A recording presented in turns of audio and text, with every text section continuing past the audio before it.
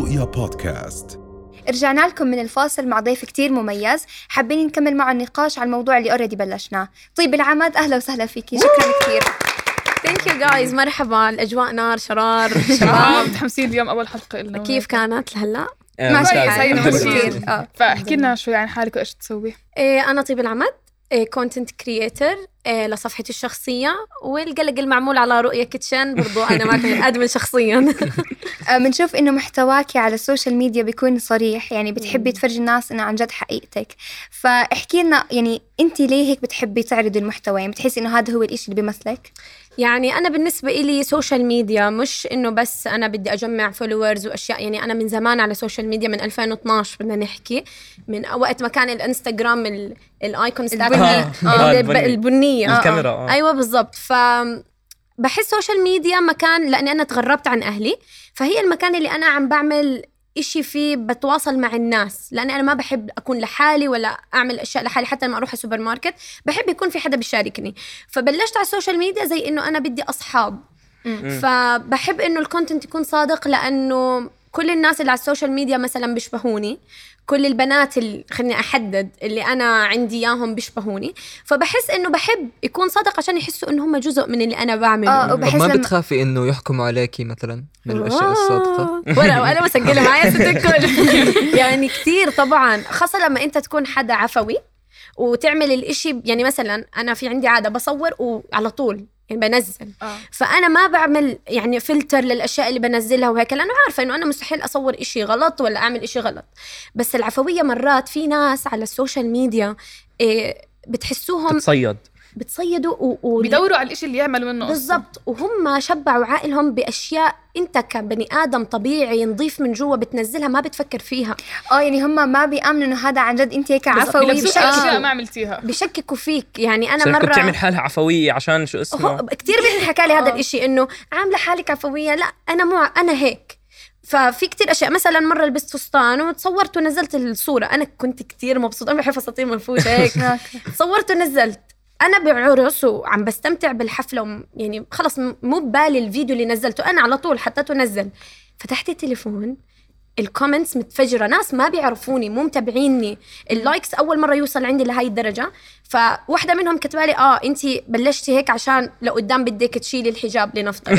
واحدة عن جد كتبت لها يعني كيف تشككي في الأشياء اللي أنا بآمن فيها مثلا. صح. وبتحس الناس ورا الكومنتات بيكون عندهم الجرأة عشان هم ما عم بيتعاملوا مع أشخاص، فبيطلعوا كل إشي فيهم فيك. يعني وهم بيكونوا ضعاف من الجهة الثانية. بيأثر عليكي؟ بتحسي بتأثير؟ يعني شوفي، ما رح أكون من الناس بتحكي لك أنا ما بتأثر من كلام السوشيال ميديا. هذول ناس، كلنا بني آدم أكيد حتأثر عادي. مرات عن جد أنا بكتئب، بزعل، ببكي، بالأخير أنا إنسانة. يعني أنا بنزل هذا الإشي بتكون أنت كتير مبسوط. يعني تخيلي إنه أنت تكوني عم تعملي إشي لحدا كتير بتحبيه، فجأة إنه شو هذا بتعمليه، كسر خواطر. هل طحنا خواطر زمان طحنا خواطر، بتحسي انت راجعه من رايحه مبسوطه وراجعه ماسكه خواطرك وطحونه يعني وراجعه. بتآمني انه السوشيال ميديا لها تأثير سلبي على صحتنا العقليه والنفسيه زي هيك؟ طبعا، حتى لقلنا احنا اللي عم نحضر مش اللي عم نقدم طبعا. احنا هلا يعني قبل ما تيجي كنا بنحكي عن موضوع كيف انه احنا هذا جيلنا حاليا بيبرر اي حزن صغير بالاكتئاب وهاي الشغلات. فهل هذا الاشي بتشوفيه عن جد منتشر انت وعم بصير؟ طبعا. اصلا لو بتلاحظ انه الناس اصلا صناع المحتوى صاروا لو بدهم يجيبوا جمهور اكتر، فبصير يكتب انه انت ماشي على التايم لاين او تاعت الانستغرام، وقف هذا إلك. فهو بيحكي مثلا إذا أنت مثلا عندك قلة في النوم، أنت عندك اكتئاب، فأنت بشكل لا مباشر عم بتحس إنه هو بيقصدني. فهم عم يشتغلوا على هاي الأشياء أو العواطف، الأشياء النفسية فينا. فهذا إشي مرات إحنا ما بنكون وكمان لأنه الأشياء النفسية مش ملموسة. بالزبط. يعني أنا لو رحت رجلي مكسورة ولا دكتور بقدر يحكي لي رجلك مو مكسورة، بس لو رحت لحدا أنا حكيت له متضايقة عندي اكتئاب، فهو هذا الإشي أصعب. يعني لحدا بتأثر أكتر وما بتقدري عن جد تقدري تعرفي الحقيقة. أصلا الاكتئاب أنت حتمري بكتير اختبارات مع الطبيب النفسي لحتى تكتشفي انه انت عندك اكتئاب.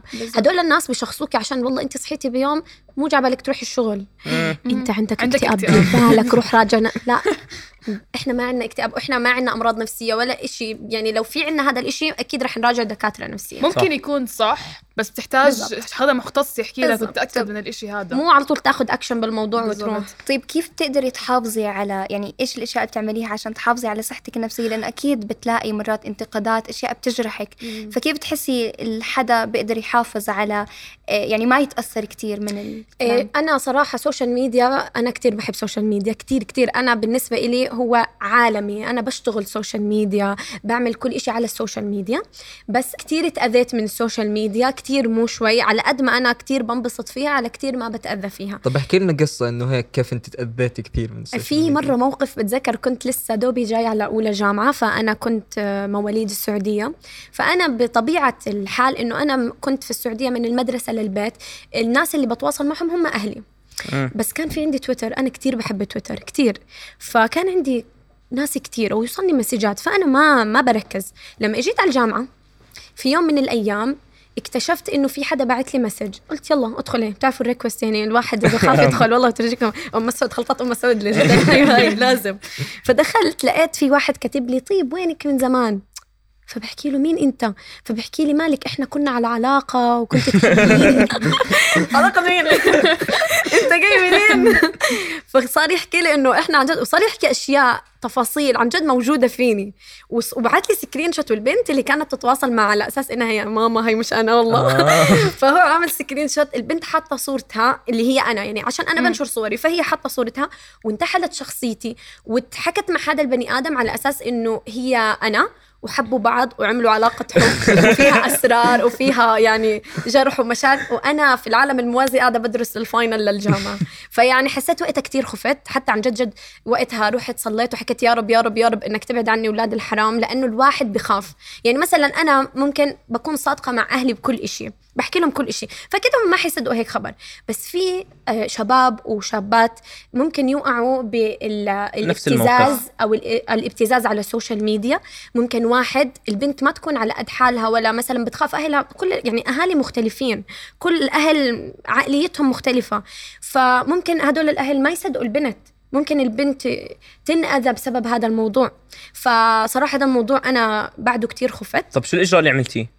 بعت له انه هاي مو انا، وانه انا رح ابلغ عليك. وقتها كان في قانون الجرائم الالكترونيه، صح. انا ما رح ابلغ عليك، واذا عن جد انت رجعت بعت لي رح اتخذ الاجراء القانوني. فهو يعني خاف وشاف، هو صدم لانه هو عن جد مش عارف. على فكره إنه بقدر امسك اللي بعت لي اياه وانشره هلا على تويت، واكتب انه اي حدا بتواصل معكم من هذا اليوزر وهي الصوره هاي مو انا. الموضوع كتير سهل، صح. يعني إحنا الآن في سوشيال ميديا. فوقتها بعت لي مرتين ما رديت عليه وخلص راح الموضوع، لأنه أنا عارفة ما في عند هذيك البنت إشي سيء إلي لحتى هو ينشر لي إياه، عرفته؟ فالواحد يعرف إيش ينشر. فإنه منيح هيك، عشان في ناس بيكون عندها مثلا قلة اهتمام من الناس اللي حواليها، إذا حد بعت لها مسج زي هيك ممكن تتفاعل معه، ممكن تبعت أشياء بالضبط. وأنا عندي بس شغلة، إنه كلنا حتى لو أصحابنا في إشي شخصي إلكم لا حدا يشيروا مع أصحابه، لأنه حتى أنا من أصدقاء أذيت على السوشيال ميديا. كنت صغيرة وفي وحدة نشرت صوري بدون حجاب، وقتها أنا عرفته كان الشخص من بلد تانية، فإنه وقتها أنا تفاجأت، أنا ما ببعت صوري. فوقتها أكيد يعني لأصحابي صحباتي فوقتها حسيت إنه إجتني هاي الطعنة من أصدقائي. فالواحد يعرف لمين يبعت حتى لو خبر صار معك شخصي.